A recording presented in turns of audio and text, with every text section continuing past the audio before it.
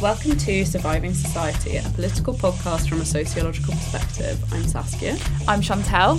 And today we're joined by a special guest, Rebecca Scroggs, who is an actor and an activist. Hi. So today we're doing an alternative to Women's Hour because unfortunately Tiso's not here, but that's okay because we're just going to have a lovely time. Yeah. Women's time. Women's issues. Rebecca, do you want to tell us a little bit about, what is it you do? Well, I am an actor or actress, or we could have that debate as well. That's a whole... I know. Yeah, what do you say? What do you say? Do you know what? The goalposts keep shifting, which is interesting. It's just an open debate. So when I used to think I was quite right on to be like, I'm an actor, I'm just a human doing this craft. And I've been happy with that for years. And then I met some actresses who are actually... activists in that they're sort of very much involved in the Time's Up and the UK based version of that movement and very much having the active conversation about women in the industry. And they want to reclaim actresses because they want to reclaim the femininity inherent in who we are and to not neutralise or deny the feminine as something specific, which I totally get. Yeah. I'm just not sure what speaks to me more. Yeah. So I remember being told that actress implied prostitute. Because it did. But I don't feel like that connotation. No, I think that's weak Who listening. where'd that come from? Well, back in the day, Yeah. when women were first allowed on the stage Yeah. in the 17th century, Okay. being an actress, having a profession Yeah. where you showed yourself to the public and obviously performed scenes that might be like sort of lascivious or whatever, just made you synonymous with being a loose woman, a woman for hire, for pay. And a lot of actresses were courtesans or mistresses. There was a famous... Nell Gwyn is the most famous. She was the mistress of Charles II in the kind of crazy restoration period after we restored after Civil War. Tiso would love this. Yeah, he would. I am quite sad not to meet Tiso because he knows a lot more than me, but I love English history as well. Yeah, he When is a big fan. When he geeks out on like the Reformation, I'm like, yeah. We should, That's right. Yeah, you'll just have to come back. What a shame. Rebecca Scroggs take 2. Okay, so we call you an actor then? Yeah, but call me an actor. That's what I probably feel more comfortable with at the moment. It's a funny thing, isn't it? Because there are certain things where adding an S on the end is awful. Like, for example, my grandma still says Jewess, which is extraordinary. Yeah. Like, isn't it awful? Did you know that, and I don't think this is the same thing, I think this might be to do with language, but if you're Filipino and Filipina, did you know that that's one's an woman, accepted one's man? thing. So Filipina's woman. Yeah. I only learned that this week. There's a Latino and Latino as well. Oh, of course, and That's Spanish. That's They an speak- accepted... It was a Spanish colony. So is that slightly different to what we're saying here? Yeah, so that becomes... So, for example, I'm Seychelloise, but my dad is Seychellois, because in French... Like, je suis français and je suis française. Like, the pronunciation is different if you're a man or a woman. So it just depends on the language if you have a gender for it's particular like a words. gendered noun for something. Yeah, so that is different, yeah. So, like, I think in English, because, we have a funny relationship with things, normally if you feminise something, it means it's lesser. So, like, a priestess is, like, some kind of, like, crazy voodoo, like, ridiculous thing, whereas a priest is, like, a very serious man of God. Oh. You know what I mean? Oh. Yeah, I'm becoming really, like, aware of different words that I use that have probably been highly influenced by like patriarchy. Like you probably notice that I always say guys, you guys. I always all the time. I always say guys, but I'm not saying it because I'm not in any way saying it because I'm thinking everyone like the default is masculine. Yeah, but that's what it is. As in, like, I know, I'm not but like I know, you. but it's more, like the language that I use around there is sort of more a cultural thing, but I guess that ultimately it's come from. Yeah, have you been reading on Simone de Beauvoir? Yeah, so it's like, it's feminine is negative and other. So if you came in and went, women, no man would turn round. But obviously guys just means men, so everyone turns round. Because... You guys, hey guys, yeah. Yeah, I know, it's bad. Like, I don't know, when I was in women's officer, I don't think we actually told anyone off for it, but, like, I remember people being like, we shouldn't say guys, we should just be like, so I used to say women. And then someone told me off because they were like, I think that's, like, a black women thing. And I was like, okay, right, well, I don't know what to do now. It can get very complicated, which is great because it means the conversation's alive. It's good to keep critiquing yourself, isn't it? It's a bit accepted label for being mixed race. You were talking about that recently, and I think about that a lot. Because I went from being assimilated half caste to mixed race. Yeah. I think people tried dual heritage, but that's never stuck with me. Particularly because for me, I feel that's a real. I don't know if it's a lie. Just because I grew up in a very white space. Yeah. So I don't think I have a dual. But I also do have a heritage, DNA even. Yeah. But anyway, and now people of colour, which I really was enjoying for ages. I've been like, people of colour, it's so inclusive. Yeah. And I still feel that. It's just that as a theatre director called Kwame Kweyama. Yeah. Who's just taken over the Young Vic, and he's English, but been in America being the only artistic director of colour in the States. Until he left Baltimore last year. He's an absolute legend. Was he an actor? Was he an actor? Yeah, he was in Casualty. He was in Casualty. Which one? He was a nurse in Casualty back in the 90s. Before we started recording, we just had an amazing chat about the good old days with Casualty and EastEnders, which hopefully we'll get to talk about later. Yes, we will. But just on your point there about different categories, so for the sociologists out there, and actually for anyone out there, Miri Song, who is a sociologist who has focused on mixedness and mixed race identities, she talks about the need for us to be very careful when we're using words such as heritage and dual nationality and these sorts of things, because sometimes it can be implied that someone who's maybe from Denmark and Norway, for example, as in parents from there, they're of dual heritage, but that takes away the emphasis of racialisation. Now, racialisation is the experience of people that is predominantly experienced by people of colour, people that are seen on racialised terms, who are seen as not white. Seen as not white, essentially. So I know what you mean about not being necessarily feeling comfortable with the term such as dual heritage, because this is what she talks about. Well, and also in America they use the term biracial a lot, and I don't like that. I've seen that a lot, and it makes me really uncomfortable. Because you just think isn't that just sticking to the idea that race is some kind of a centralised category? Yeah, I mean.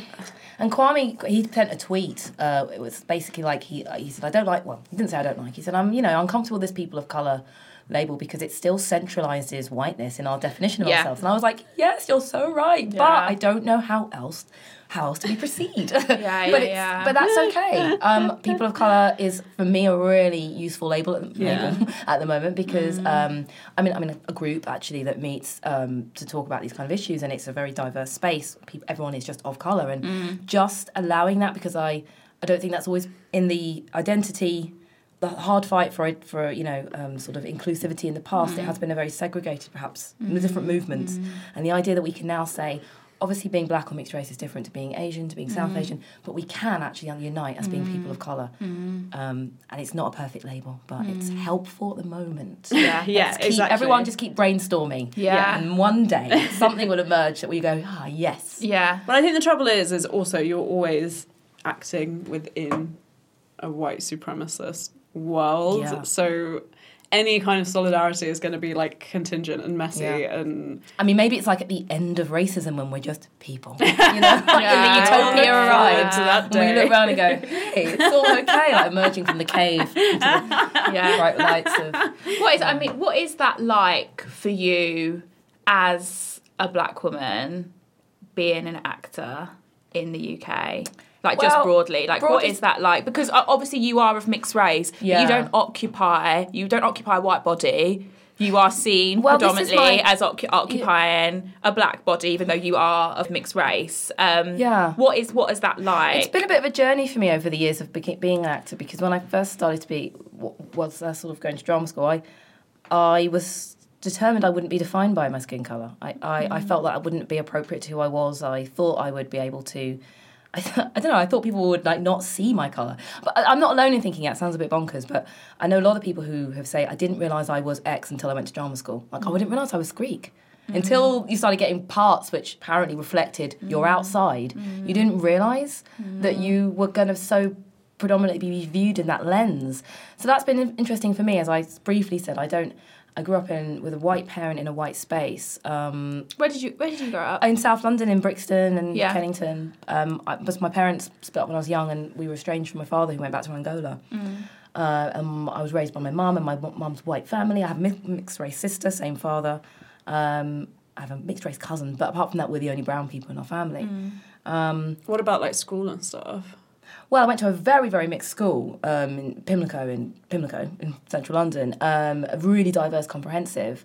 My friends tended to be white though, actually, and that was partly kind of seemed to be like because the journey I was taking, which was I pursued an academic journey, you know, and as I got through school, the people I identified with were the ones who also wanted to. Back in the 90s, it felt like being black or of colour brought with it a whole set of behaviours and culture that I just didn't relate to and felt excluded by and unable to participate in. It felt like there was such a narrow definition of being black. It was about the music you listened to, the clothes you wore, the behaviour you exhibited. I didn't share any of that. I was just like the whitest little brown girl, you know? And it seems really naff to talk about that now because I don't think that's the same. I see young girls of colour expressing themselves and their identity in a myriad of beautiful, unique forms.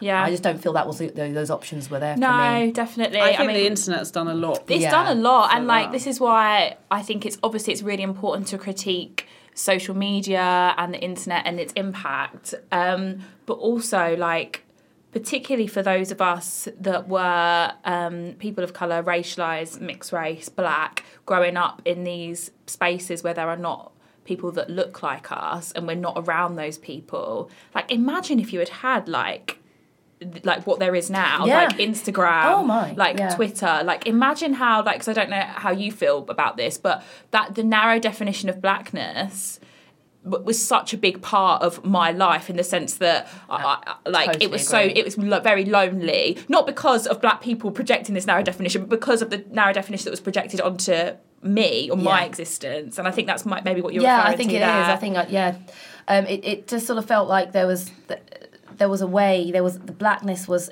entirely defined by these externalized markers, and if you didn't. And maybe it's an internal thing, and maybe it's growing up in a white space. I'm not actually having the argument at black culture or black people. No, not at all. It's just, I guess it speaks of the experience of being mixed race. For a lot of people, we often have this shared experience of that dislocation and that conversation of like, am I black enough? Am I, you know, white and blackness just feels like this hot potato that you're navigating. And I don't know if I'd had resources. I mean, I met one other person in my sixth form, my first ever boyfriend, because I'd never been out with anyone. I didn't think I could go out with white boys, and I knew black boys wouldn't fancy me. And then in sixth form, this boy turned up, and he was like, his parents were Rastas, and like, but he played the jazz trombone, and like, he sounds amazing. He like wore busted up trainers like me. Yeah. Do you know what I mean? It was silly things, silly coded, like, fashion-y things about like what you wore and whether I was like a bit more grunge and a bit more like... Yeah, so I just think that's time to change. So anyway, long way of answering. How I feel about being a black actress or actress of colour has been this negotiation between how comfortable I am to inhabit my blackness, which I feel so much more now because there's the conversation which is happening in the world right now, the openness of debate around identity is like a breath of fresh air to me.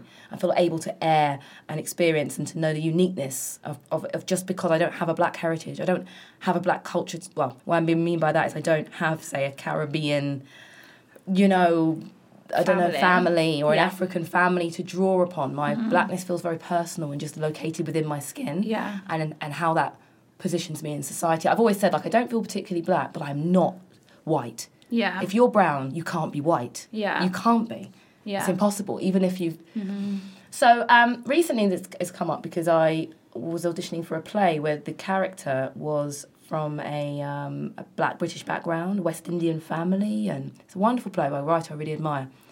I kind of knew I wasn't going to get it, although I did really well in the audition. I got a recall and they talked about me for a long time and it was going back and forth, and I just thought, I know what's going to happen because I know the writer a bit. I'm not right for it because I don't authentically carry the culture that she's trying to exhibit. And now, I've said this to actors and they've gone, what are you talking about? You're an actor, you can do what you want. No. Today, in 2018, we've finally got representation into the conversation. And I felt very strongly, it's really mad, that this role was not mine to have. It should, because there are black actresses out there who have been waiting for their experience to be written about. This specifically, it was so specific. so specific. I mean, if I'd got it, I would have done it. You don't turn down work, particularly if you've been given that gift. But I was like, if I don't get it, I'm fine, because I don't carry that story. And it's time to allow people that do to have that. It's like no more plays about trans people without trans people. Or find gay actors. They exist, of course they have. You know, a few years ago I was thinking, am I not getting as much work as I could? Because it seemed like there were lots of projects going on with actors that specifically seemed to have a heritage rooted in Africa, or some kind of, or they could do accents or languages, and I didn't have any of that. So that seemed to be the challenge a few years ago. I don't know if that was in my head or not, but it's been a negotiation. I think, though, for me, am I talking too long? Sorry. No. I really want to talk about class, because I think actually it's been almost like the more pressing thing for me. Like, what class am I? Because that matters in acting. Yeah. And, like, I have no idea. Because I was raised, my mum, single parent with some mental health issues, meant she never worked. We were on benefits, free school meals, like, took all the loan that was on offer, economically quite disadvantaged. But my mum's from a middle-class background, and I have the influence of my grandparents who were Oxbridge graduates. And really? Oh, wow. Yeah, so, and they'd retired to the south of France, like you do, So I was at home life was on benefits, child benefit, going down to get the dole, that was our existence, and that tenuous, kind of slightly frightened existence. But then I'd also have the input of going to see my grandparents and them in their house in France and learning French, and them piling me with books to read. And so it's just that, what is class? Is it culture? Is it economics? I don't know. So this is something I think, like, we think about a lot, yeah. Like, a lot, obviously, because we're sociologists. But I think that's really interesting because, obviously, to me, class is so much about culture, and economics obviously comes into that culture. Yeah, like, that's really interesting that you mention, like, books and, like, a foreign language that is a European language, because obviously other ones don't count. She's joking, by the way. I'm joking. I'm always joking. Sorry, I'm joking. Did I tell you, I bumped into someone at your event on Monday, and they Black in Academia. Black in Academia. It was amazing. And Not my event, Leading Roots. Sorry. But yeah, we connected on Twitter, and I thought they realised that I was in the podcast, but they didn't. So, hi for listening, Tasha, and really nice to meet you. But so she was like, oh yeah, I saw you tweeted me.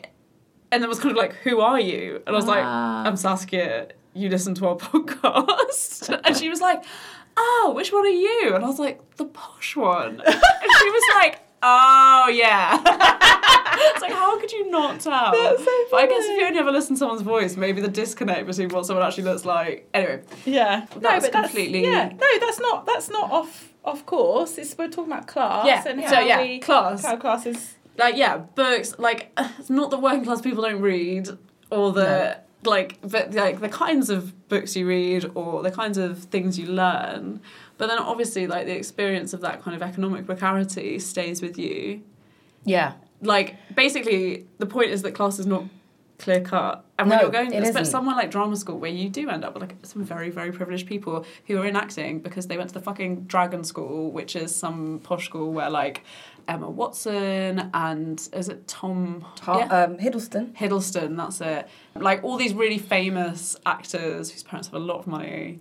Their extracurricular at private schools is amazing. That's one of the reasons why parents send their kids to private schools. I went to RADA, right? So, there's optimum for a lot of privilege. Saskia was teaching me about RADA this afternoon. Because my cousin went to RADA, and Chantal was like, what's that? And I was like, oh, it's where all the famous actors go to acting school. I swear to God, I learn about culture every day. As in, like, I am from a very, very working class background. I'm not economically working class anymore. I'm very middle class.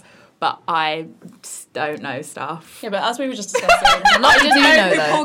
Well, I was going to say you could do cultural exchange. Yeah, we share.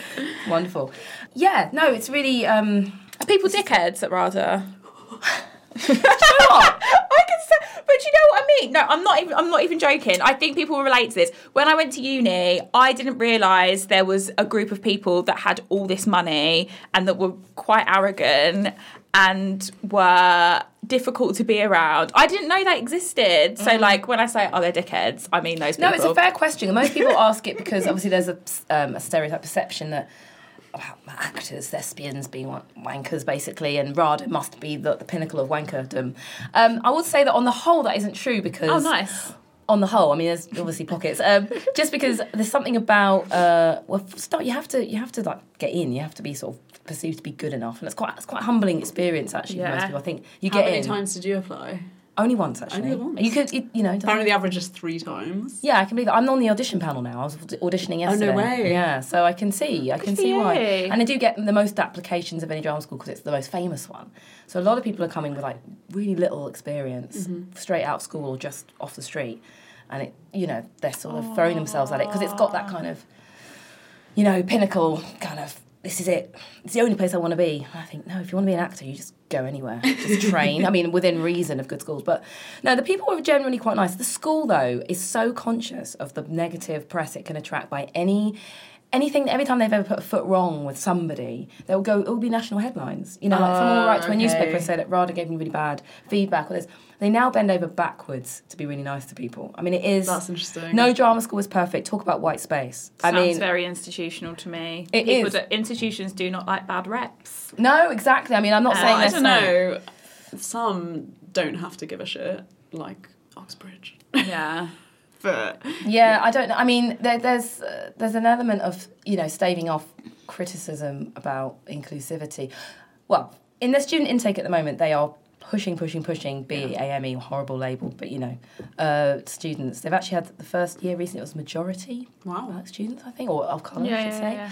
And I can certainly see that they're actually the better actors coming through as well. Like, it won't benefit you in a RAD audition to be posh these days, really. So that's interesting, okay. You know, but it's not perfect. I have a buddy. It's like I mentor someone in the third year. It's like a scheme we do to like match people up with graduates. Oh, that's good. She's an amazing. She's a woman of colour, like about my age actually. She went to RADA late, and she was talking about RADA, and she went, "Oh yeah, I gave them all a copy of Why I'm No Longer Talking to White People About Race." I was like, "Yeah, I just gave it to the whole faculty."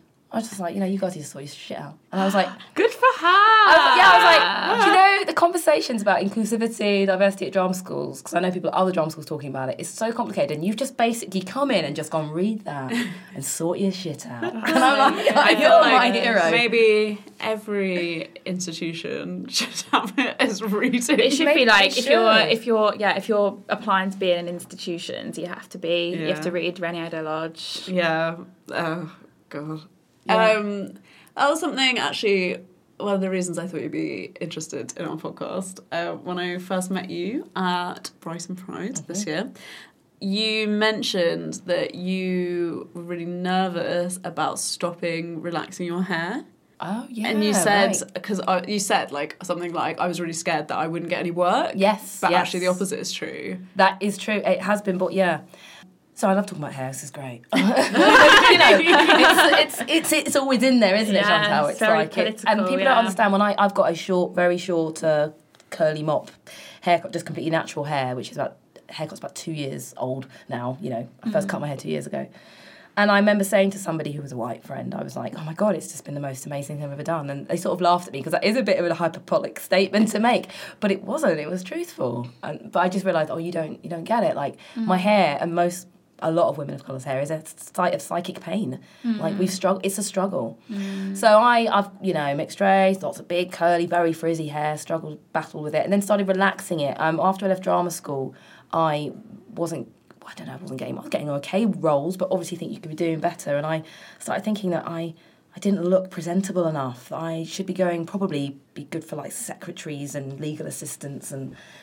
You know, so I was like, better have straight hair. Wait, sorry, as in you were temping? Or no, as a sorry, role? I meant roles. Work for roles. I meant roles, and even that. I knew you didn't get that. So I was just like, you were being a legal assistant. What are you talking about? I know that. Are there a lot of roles for legal assistants? Well, the thing is, I know that sounds really bonkers. Why am I thinking that specifically? But this is another question about being a woman of colour in the industry. Is you did tend to see the areas where your casting was. So this is like, what there's the whole like noble black woman thing. Yeah. Which I was talking to a black woman, an actress, about recently. She's in her 40s now, and she feels she can't get arrested, as in get a job, because she doesn't look motherly enough. She's too skinny, and she's in her 40s, and she's like, she keeps losing out to roles, and the women actresses that get it, who are all her friends, are like maternal looking, and they have kind of bulk and heft, because it's social workers, some doctors, not many doctors, more sort of like support workers, and a few like lawyers, women of authority. Yeah. It's not, but it's like the nurturing bosom, the powerful magical Negroes, but for women. Wow. Oh, maybe that's what so we were talking about, we always talk about how black women are always detectives in cop shows. Yes. I had a year where I only auditioned for policewomen roles. Why is that? I'm not even joking. Why? Because black women are tough. We're not vulnerable. That's the main thing. The industry, you can't be vulnerable and be black. You have to be strong. That's the story people want to hear. That's what they want to believe. Depressing. That we are resilient. We don't take any shit. They want to see a black woman like, any surprise in a role I played, on EastEnders. I was a EastEnders. Rebecca was in EastEnders. EastEnders that brought up so many of us. Rebecca was in EastEnders. She was a kick-ass, a bit too kick-ass because it was domestic violence storyline. But oh my god, well, she was perpetrated. Yeah, it was a gay relationship, same-sex relationship, and I was the perpetrator of domestic violence. Oh my god. So which was exciting to take the role because I was like, great, I want to, because they were saying no soap's ever done this, same-sex domestic violence. Was your partner white? She was. That's interesting. It's interesting, isn't it? Angry black woman, maybe. Yeah. Violent black woman. Yeah, so you can't escape it. It's like wherever you go. So yeah, I know that sounded really weird, like maybe I could be a legal secretary, but a few years ago when I was a bit younger, I was like, well, probably won't play a lawyer, but I could be a girl in the background. Anyway, so I straightened my hair, and then, if anyone who's ever straightened their hair knows after a few years you've got to stop doing it. And I thought, I've got to cut it off. Is this going to be the end? But actually, no, it's been, I'll say the beginning, but it's not done me any harm. But that might be because we're having a historical moment, a cultural moment where blackness is being celebrated. It's being perceived to be profitable and marketable more specifically. It's like, great. And now I feel almost as objectified about my hair. But like they're like, wow, I love your natural hair. I love it. It's like, not for you to love. I was thinking that in terms of adverts, because I know I've mentioned to you, Chantal, like, I saw an advert where there was like a mixed race couple and you were like, because mixed race is like seen as progressive or whatever. It's the acceptable face of progress, Yeah, but it's something also particular about the kids in those adverts always have like a lot of natural beautiful hair. Good hair. Good hair. But like it's always like loads kind of flowing. It's just everywhere. Yeah. And it's like you don't really see kids who look like that in the street because that must be a bugger to maintain. Yeah, do you know what I mean? But it's even that like, it really annoys me when like how mixedness is used as, obviously it annoys lots of black people, particularly dark-skinned black families, and rightly so, because they get positioned as the black families of Britain, and it just isn't true.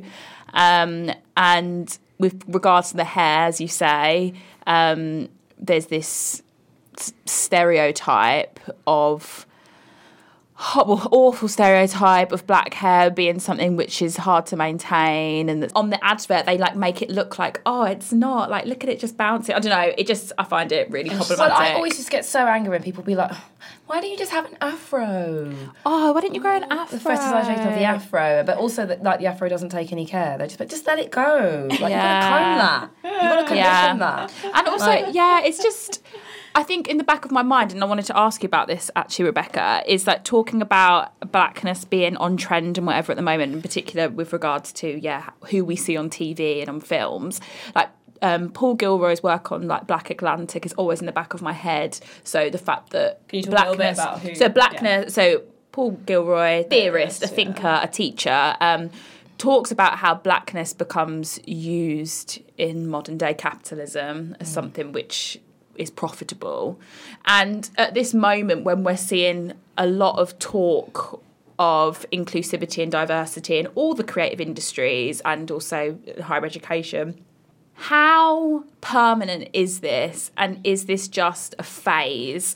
Is this just another moment for capitalism to profit off our, in quotations, different? Really good question. Because arguably there's been moments similar to this in the late 80s, in the 90s, and then it went.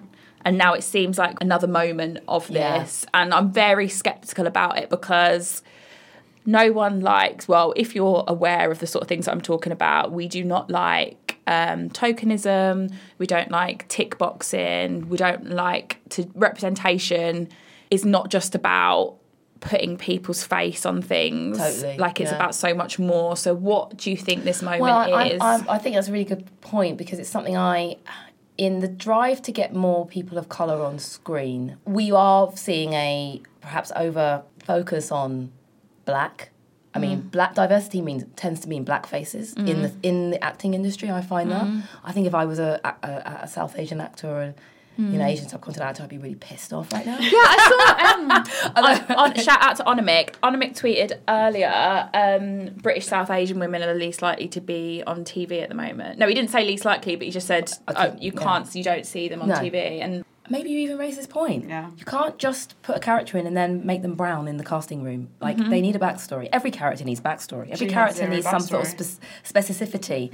And someone really intelligent or insightful said, there's different stages to this whole journey we're hopefully on. And their first one is colourblind casting is the first stage, where you just go, everyone is allowed in. That's where we're a bit like now. I get casting breakdowns. That's when a casting director just says, well, who we're looking for. And it will be like character, ethnicity, any. That's colourblind. Basically just send in. Okay, it's great. I've got a few jobs out of that. Okay. That's stage one, though. Stage two is writing specifically characters from certain backgrounds.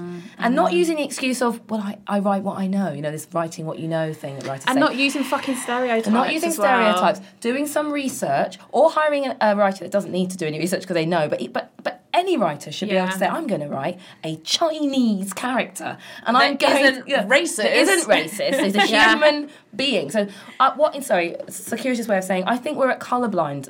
We're at stage one at the moment, where there's loads more opportunity.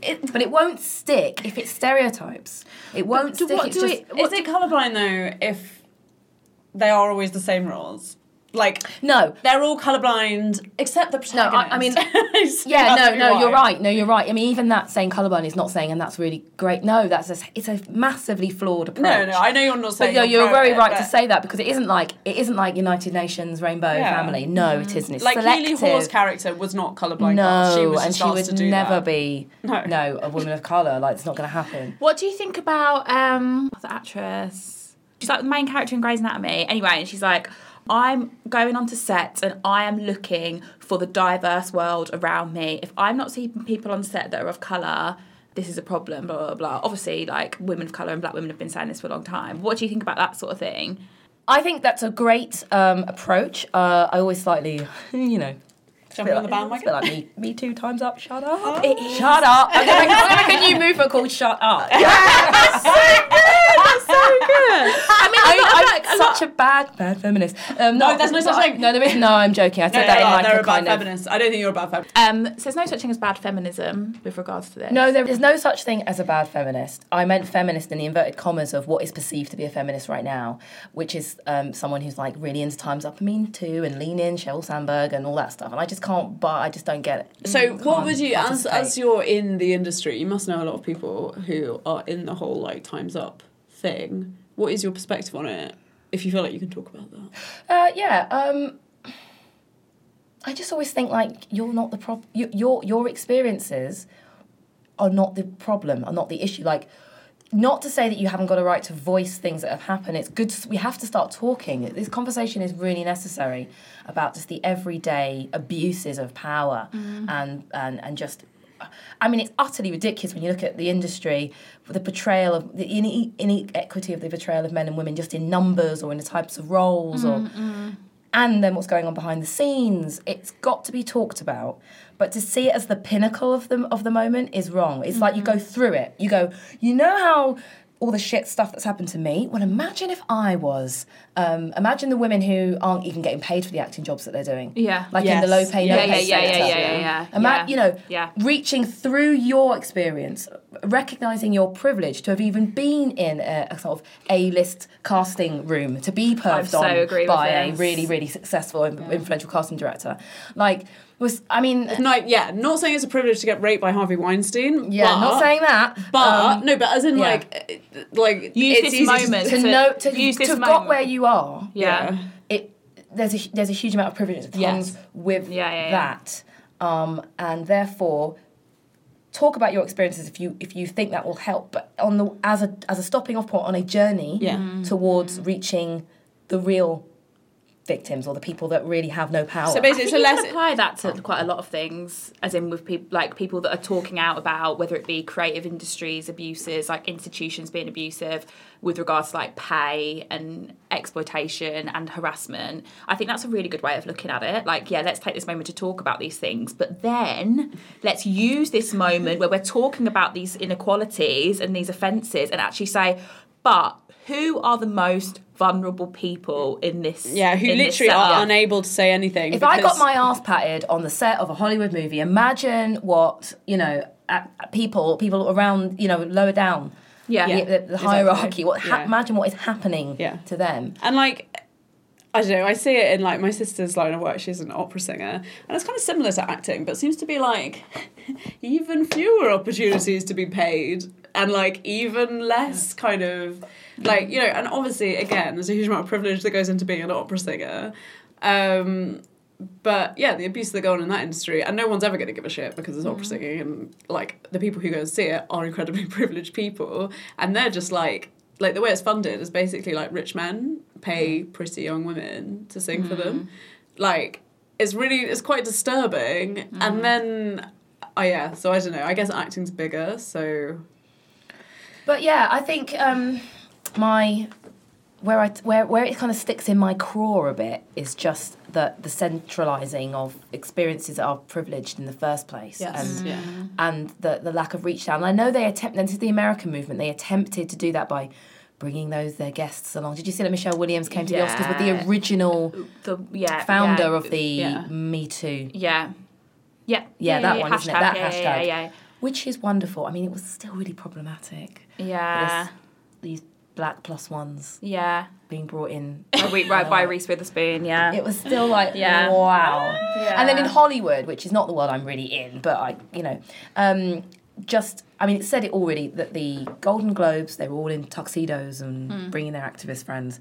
And the Oscars 3 months later, they were like full on glam. Because they were like, feminism, but like, don't be silly, it's the Oscars. I'm not gonna not wear a dress, like a gorgeous dress at the Oscars. Yeah. And I was like, think of all the advertising opportunities. Because the kind of, an adjective for it, but the fact that women in the industry are considered to be kind of trinkets, you've got to be sparkly and shiny. No, but this is this is related to my sister. She accidentally got copied in on an email where someone described her as ornamental.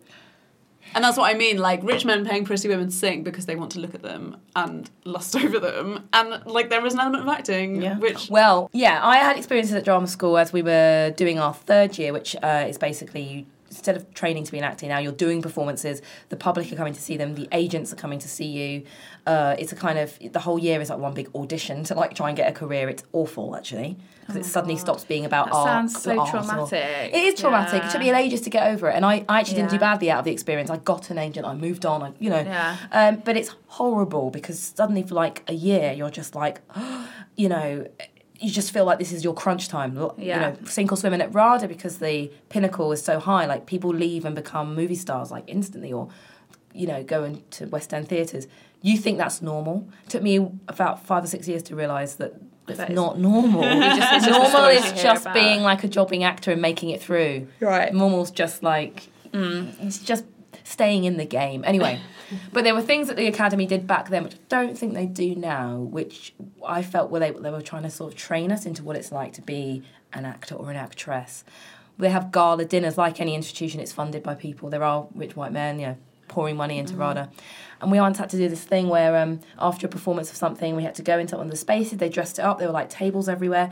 And one of the sponsors was a jewellery company called Boodles. We were basically asked to wear Boodles jewellery and talk to this other group of sponsors that had come in. God. So basically... You were an advertisement? Yeah.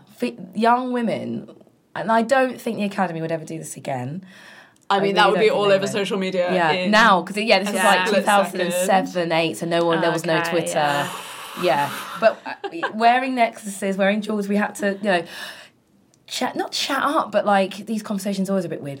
People come and see plays because it's like a corporate package, and they've got dinner and a play at RADA, and they've paid £1,000 for that.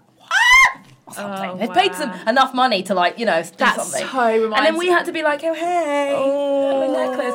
Attractive young women. It was so... That reminds me of, it's not the same, but it's got similar sort of tendencies. I don't think I've actually spoke about this on the podcast before, but I used to work at Wimbledon in the Debentures Lounge, which is where all the extremely wealthy...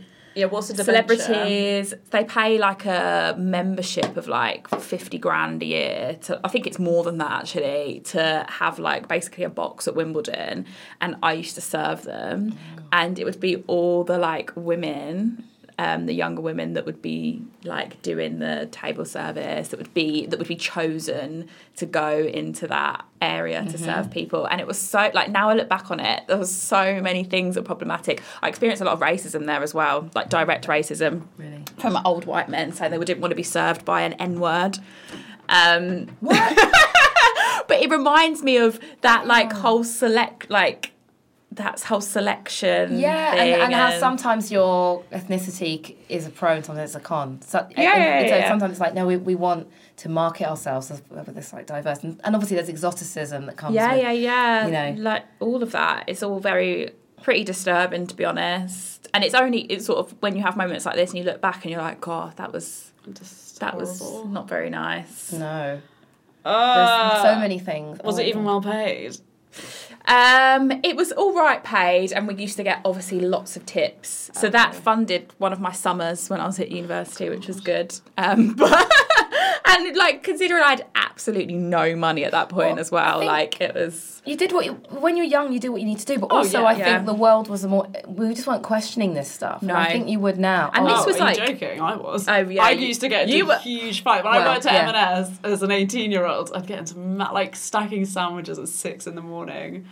Yeah, my mum was like less open to my argumentative nature at the time. She went, will you just stop causing arguments with everyone? You don't have to, not everything has to be an argument. I was like, I can't believe you're not backing me on this. But I don't know though, because I think there's a reason why I didn't really discover feminism until later on, even like after 2 degrees, I still hadn't really discovered it because I don't think it had spoken to me. I don't think it had found me. I don't think the main feminist texts were speaking of my experiences, which are very much intertwined with issues of, in quotations, race.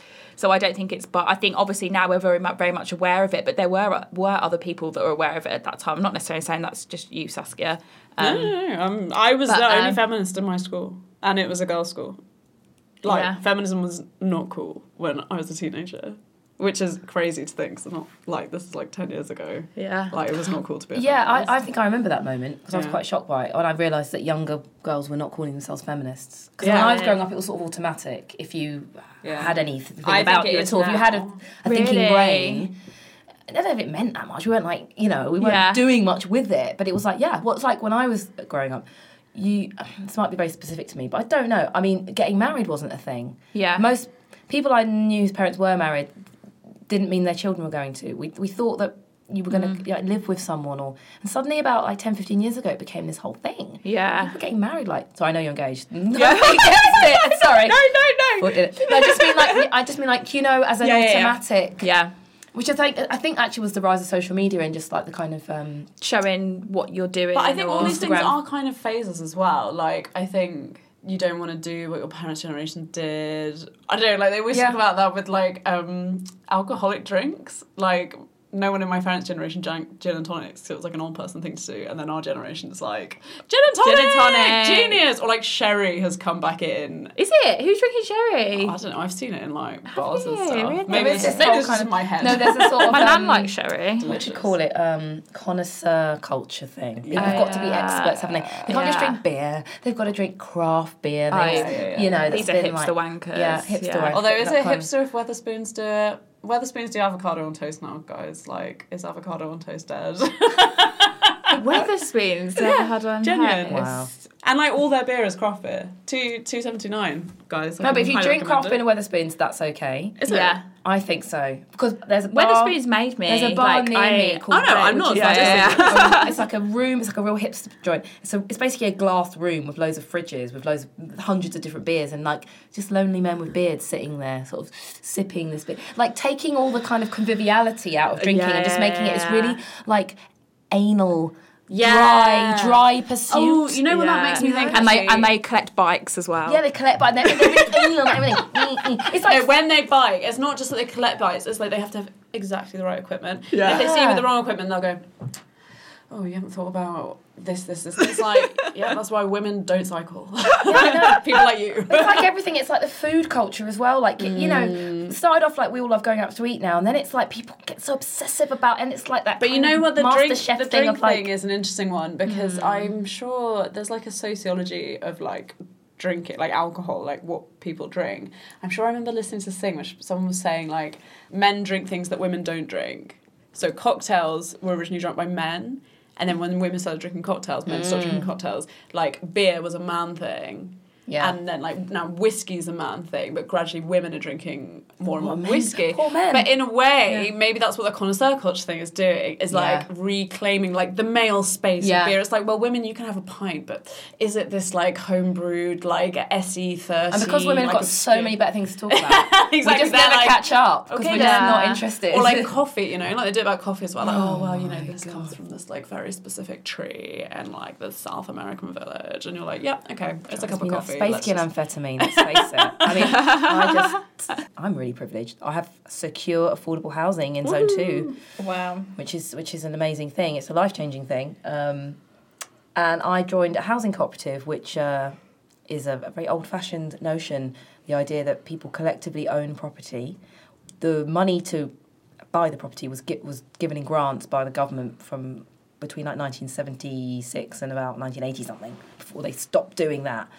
And the co-op gradually grew, and the tenants and the members adapted houses, made flats, and it's set up originally for single people.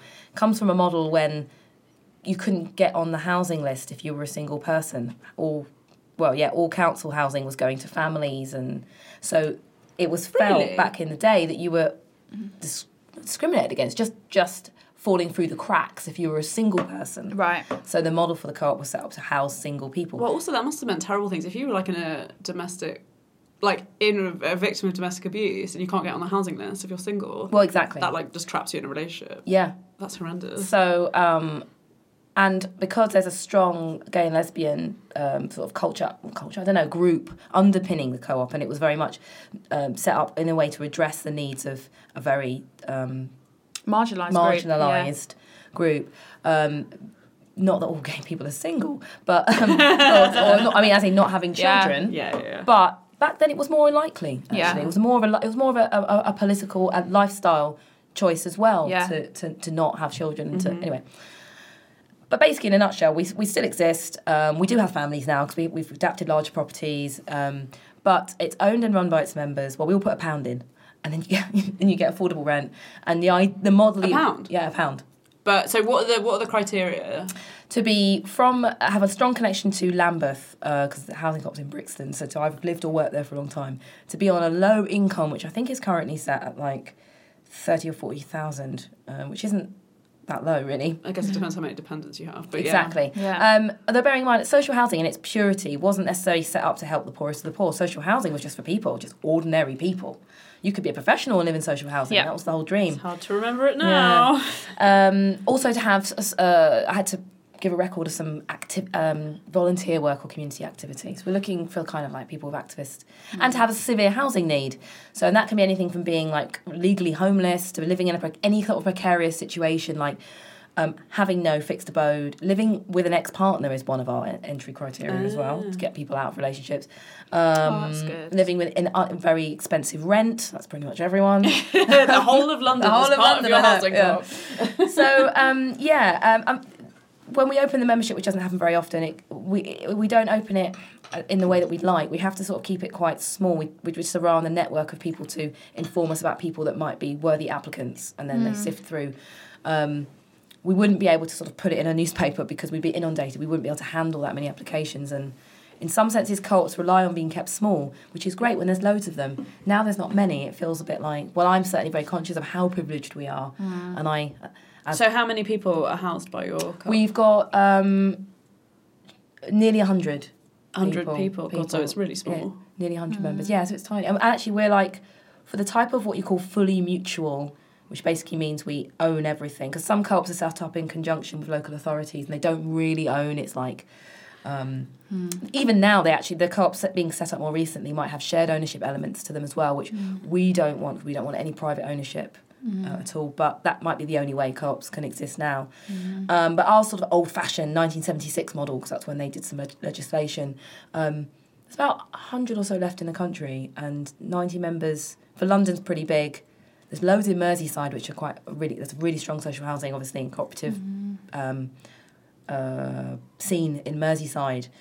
But yeah, it's an odd thing. It's a very, because like I say, it's a very insular thing. It just concerns 100 people. I'm very active in it. I'm the chair. I'm involved in trying to shape up our governance, make sure that our committees and subcommittees oversee all the work, are running properly, but also to think strategically about ultimately how to just get as many more people in as possible.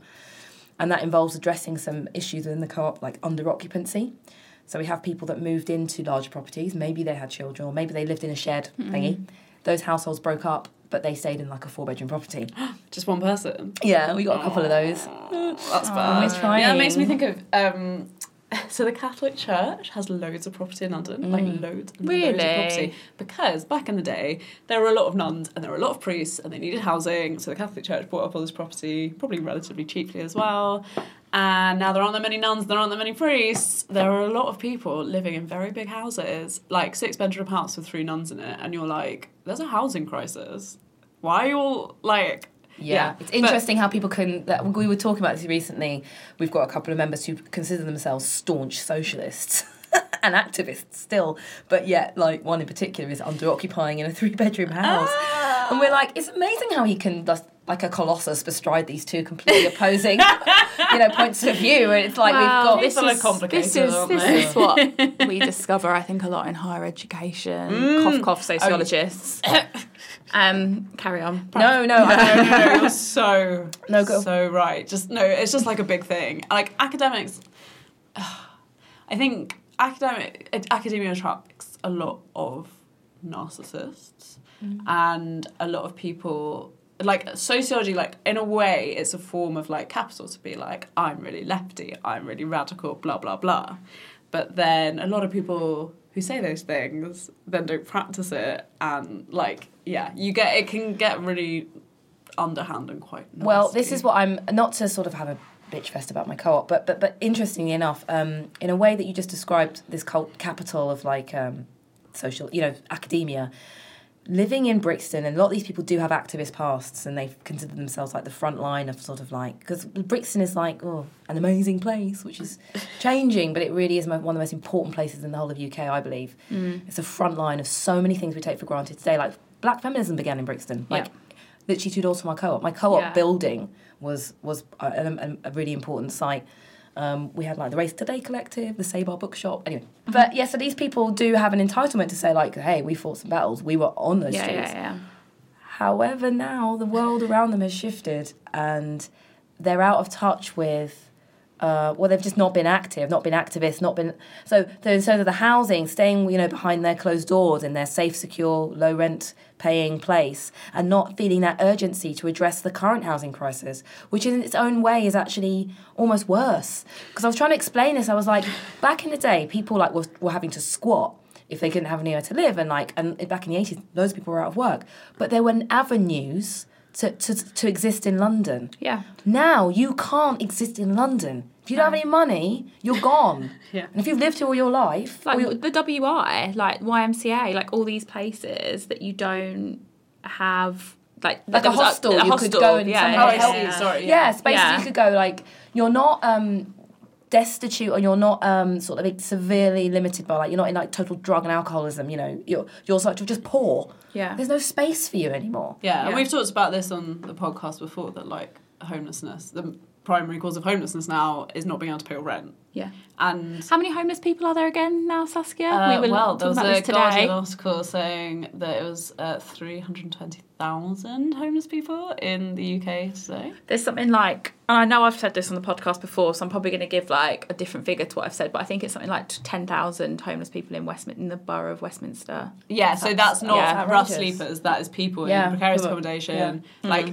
they've got the highest number of rough sleepers as well, but it's horrific. It sorry, just when stats like that connected to austerity just make my mind sort of boggle. And it's increased like something like 4% each year over the past however many years. Like since 2010. Is it since 2010? Yeah. Well, since austerity, what a surprise. Since austerity. It's pretty heartbreaking, to be honest. Yeah. So cooperatives are important. Cooperatives are important. So what role do you think, given that they are small and the challenges in setting up kind of shared ownership of properties like that, what role do you think cooperatives can play in something like a housing crisis? Good question. I mean, I suppose because it's difficult because we've been set up on this model which won't exist again. Yeah.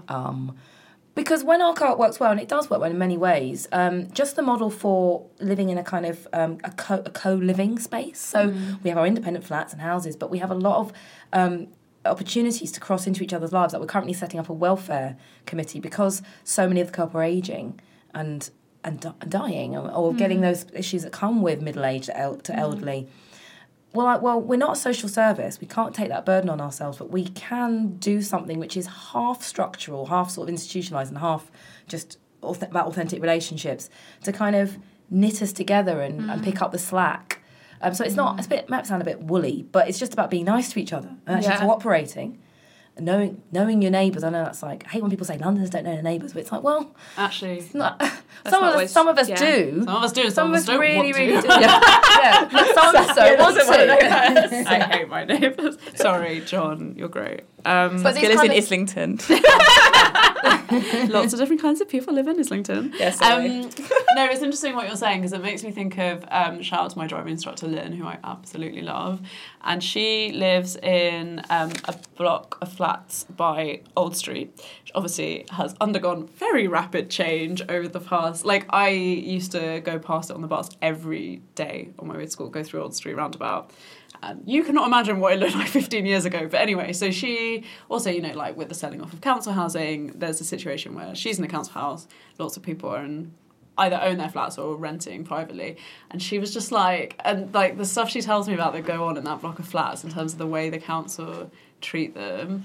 If their water supply is cut off for whatever reason because they screw up, or like she said, like it's quite a tall block and like there are 4 lifts and 3 of them were out of action, and they got like a letter from the council being like, can you not use the lift for unnecessary journeys? And she's like, what, getting to the 23rd floor in the lift, is that like what the fuck? Wow. There are like old people here, there are people with push, like stuff like that. And she was like, you don't know what it is to be a second class citizen until you try living in council housing in London, like, and I'm sure in lots of parts of the country.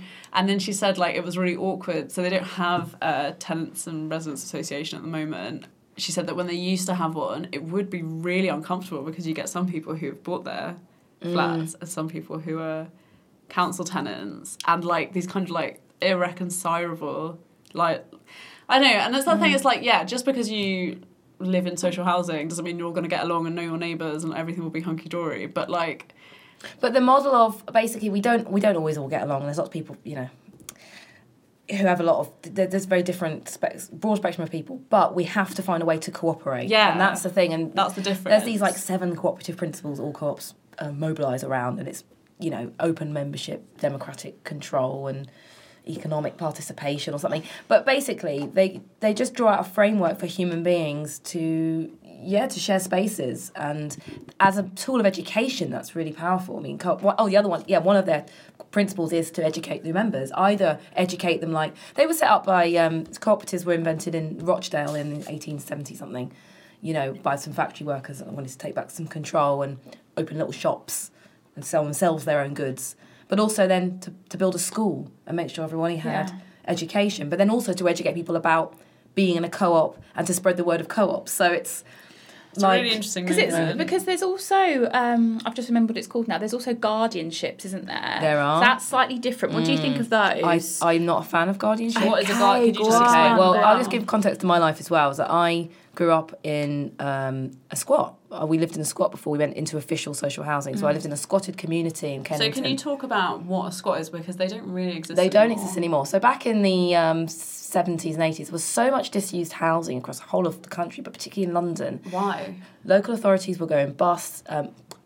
People would like to say the Labour government mismanaged the finances terribly. And Basically, it was an economic downturn. Economic downturn, I think probably OPEC, oil crisis stuff. But anyway, there was so much disused property and so much unemployment, and also a counterculture based around like radical sort of free thinking and anti-establishment and anti-authoritarianism that people would break into disused properties and make homes in them.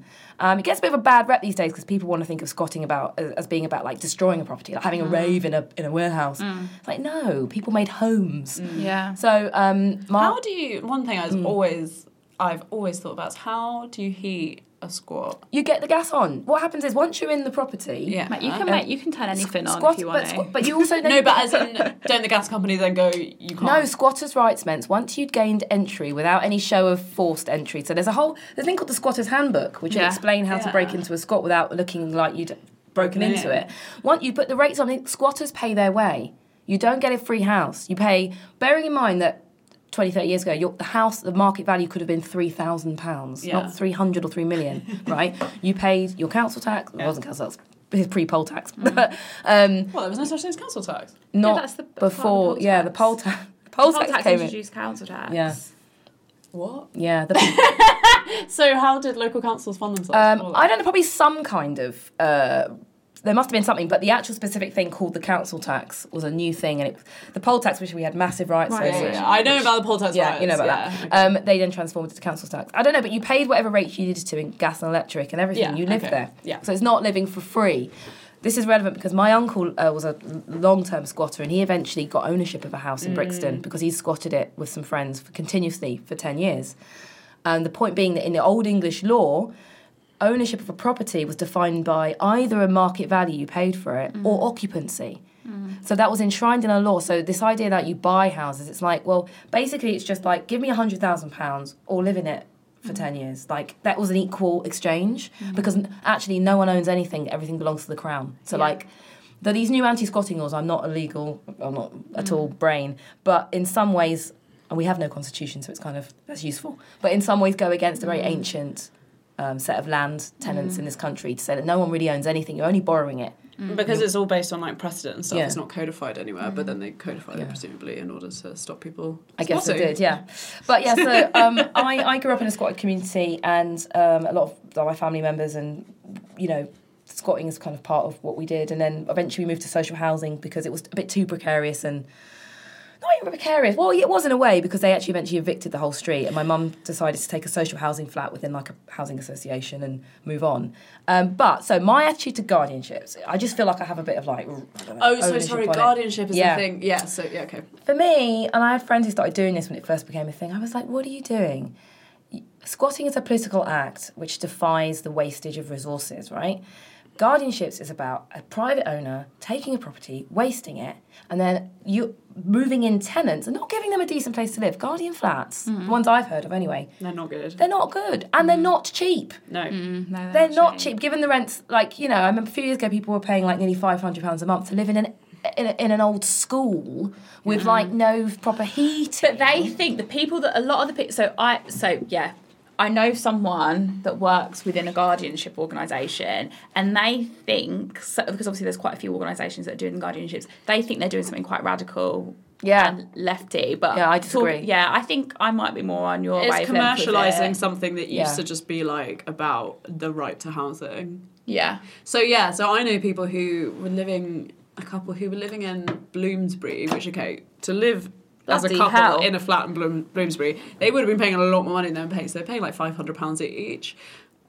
But like, yeah, living in a flat where there's no cooker, there's no like, there were no like facilities to do. And given that like most places have like washing machines, there was nothing like that. Yeah. They literally had a microwave and a sink. So the landlord has absolved itself of all responsibilities towards the tenant. And you're not allowed to change anything. You're not allowed to change anything. And also, this is actually my major point, is that so much of squatting was actually about families. It gets this kind of like single male sort of aggressive rap.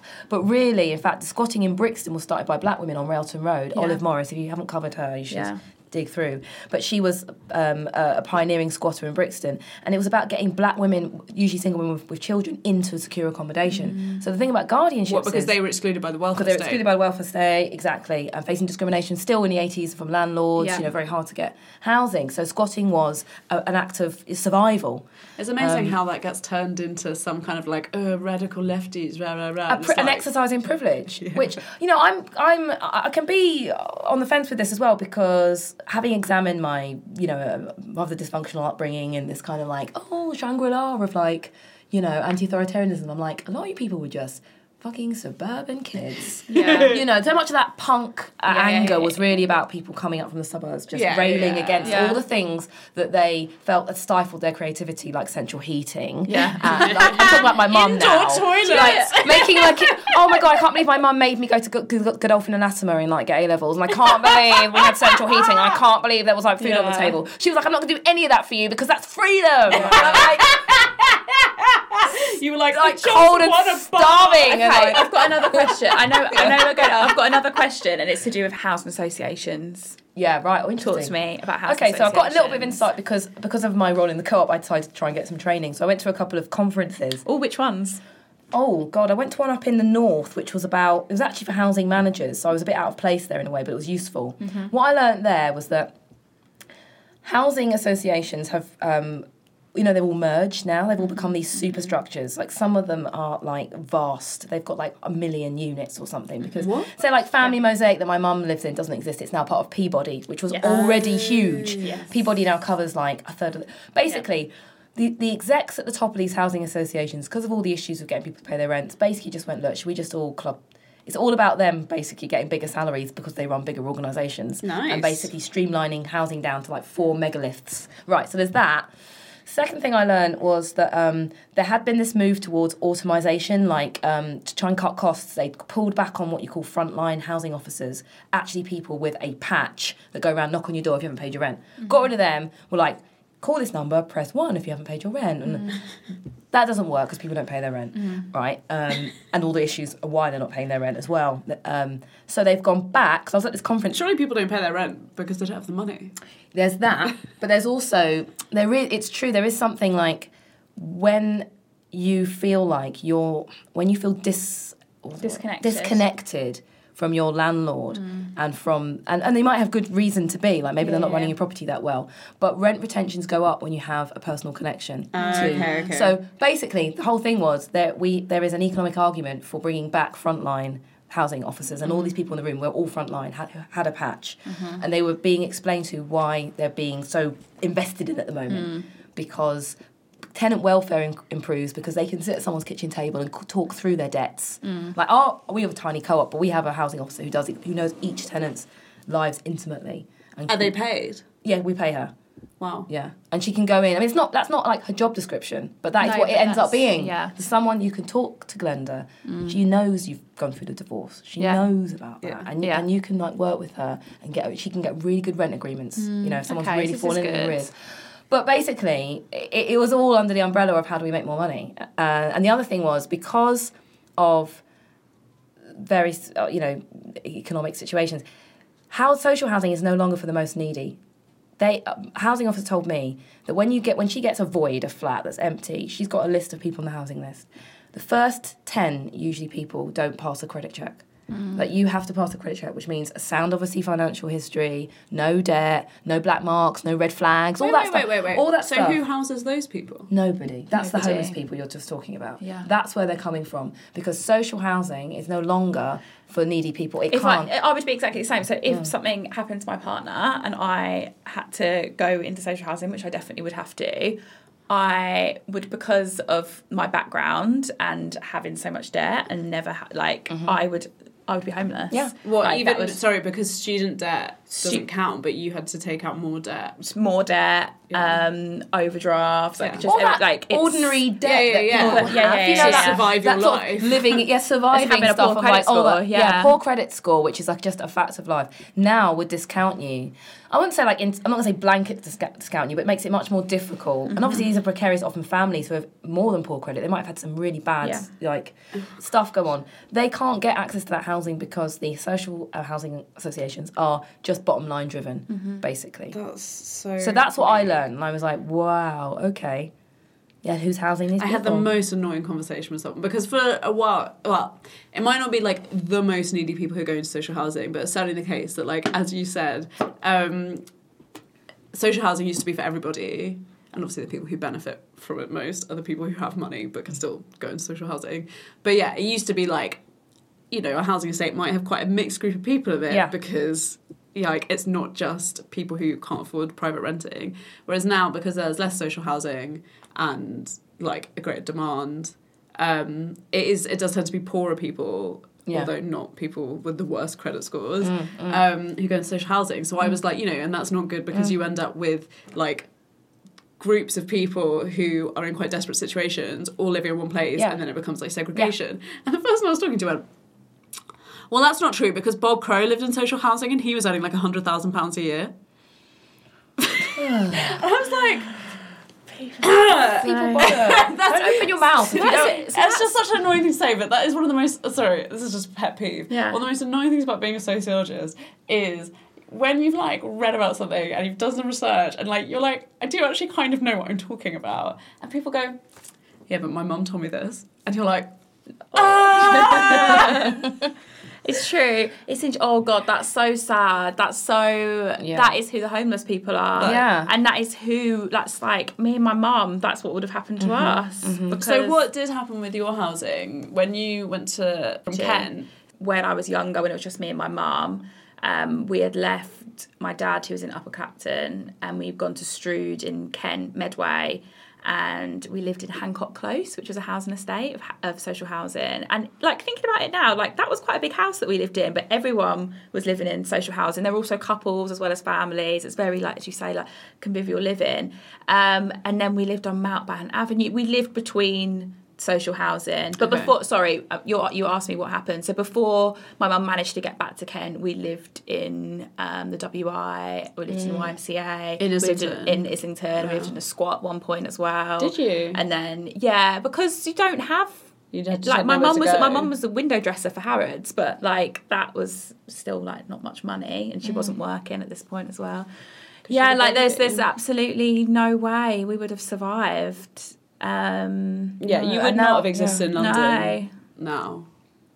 And like, yeah, that's what happens to people is you might not have been on the street, but you would have been sofa surfing, or you would have been in a hostel, or I just want to tell one, I don't know if this is kind of a segue, but it's just something that really got on my nerves at a co-op conference I went to, where they had a government, a civil servant delivering, talking about the government's housing white paper. I've seen that was a bundle of it laughs. was just nonsense, basically. And what she said, because it happened in May. Oh, yeah, and Grenfell was okay. Last, but yeah. everyone was, because it's a housing conference. Grenfell was like on a lot of people's lips. Yeah. In a way that I felt was quite tokenistic, actually. Yeah. But she was like just talking about Grenfell Tower and how awful it is, and then she started. Theresa May's really cut off about. She's Grenfell really Tower. upset. I can really tell. I can see about it. But this woman had the temerity to actually quote a stat when she was talking about social housing, what the government is not going to do, whatever. About we wanted to know who lives in social housing across the national picture. So we did this, we did that, we found out this. But it talks about income levels and stuff like that. And then and we found there was a stat on the screen. I think it literally said 90% of people are white in social housing. I'm sitting there thinking, right, I consider myself an amateur sociologist. I'm like, let me just crunch that stat. Yeah. I'm like, well, considering that most people in the welfare state are pensioners, on benefits, then that could be correct. And considering that some ethnic minority groups only make up like 5 or 6% of the population, that could be true on a national level. But locally, Yeah. as in the case of London, as in the case of North It's not Kensington, true. as in the case of Grenfell Tower, is not true. Yeah. Oh, So- what you as in she's trying to dispel accusations of racism. Yeah, I felt she I was think trying to she's fucking slide by No. this idea that The actually... housing policy is innately racist in the UK. Well, that's just a I asked fundamental. I asked like, the question, and she did that. I went, sorry, just to break that stat down. I'm sure it's true nationally, but if you've evoked Grenfell Tower, and we know the majority of people in that estate and in many like it, we're not white. What do you? She went, I'm really glad you've asked that question. Oh, was You she? know, Was she really glad? She's just so glad. She went, because actually I've got some really interesting... Yes, we do find that ethnic minorities are disproportionately represented in social housing and also in poor quality social housing. Thank you. So it was like, yeah...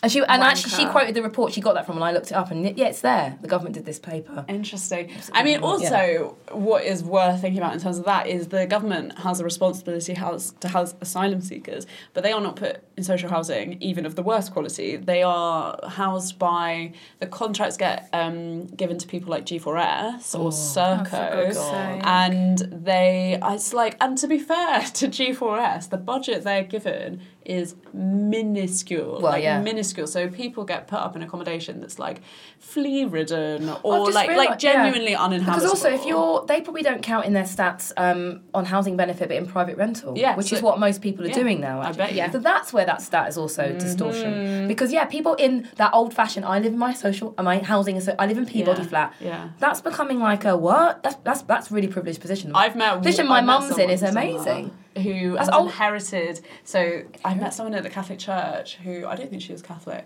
in a Peabody estate in East London, but like Tower Hill kind of area. Okay. And she has inherited the contract from her grandmother, who was one of the original Peabody tenants. But that's that's how it used to be with social housing, which actually helped a lot of people. Oh, yeah. Like, as in, I don't think that happens now, though, does it? Yeah, because you can pass that, you can pass it down. So I also know someone else who's living in like a whole like Georgian townhouse in Islington, social house that they've like got from their grandma. It's and that does not have that whole area of townhouses used to be social housing because the government compulsory purchased like an entire area. Wow, we're gonna have to wrap it up there. No, it's too interesting. It's interesting, and it's also really sad and disgusting. And this government should be ashamed of themselves. That's all I have to say. I agree. You've been listening to Surviving Society with Chantel, Saskia, and Rebecca Scroggs. We'll be back every week or something like that. We've only got a few episodes left before Christmas, so don't forget to subscribe and rate us.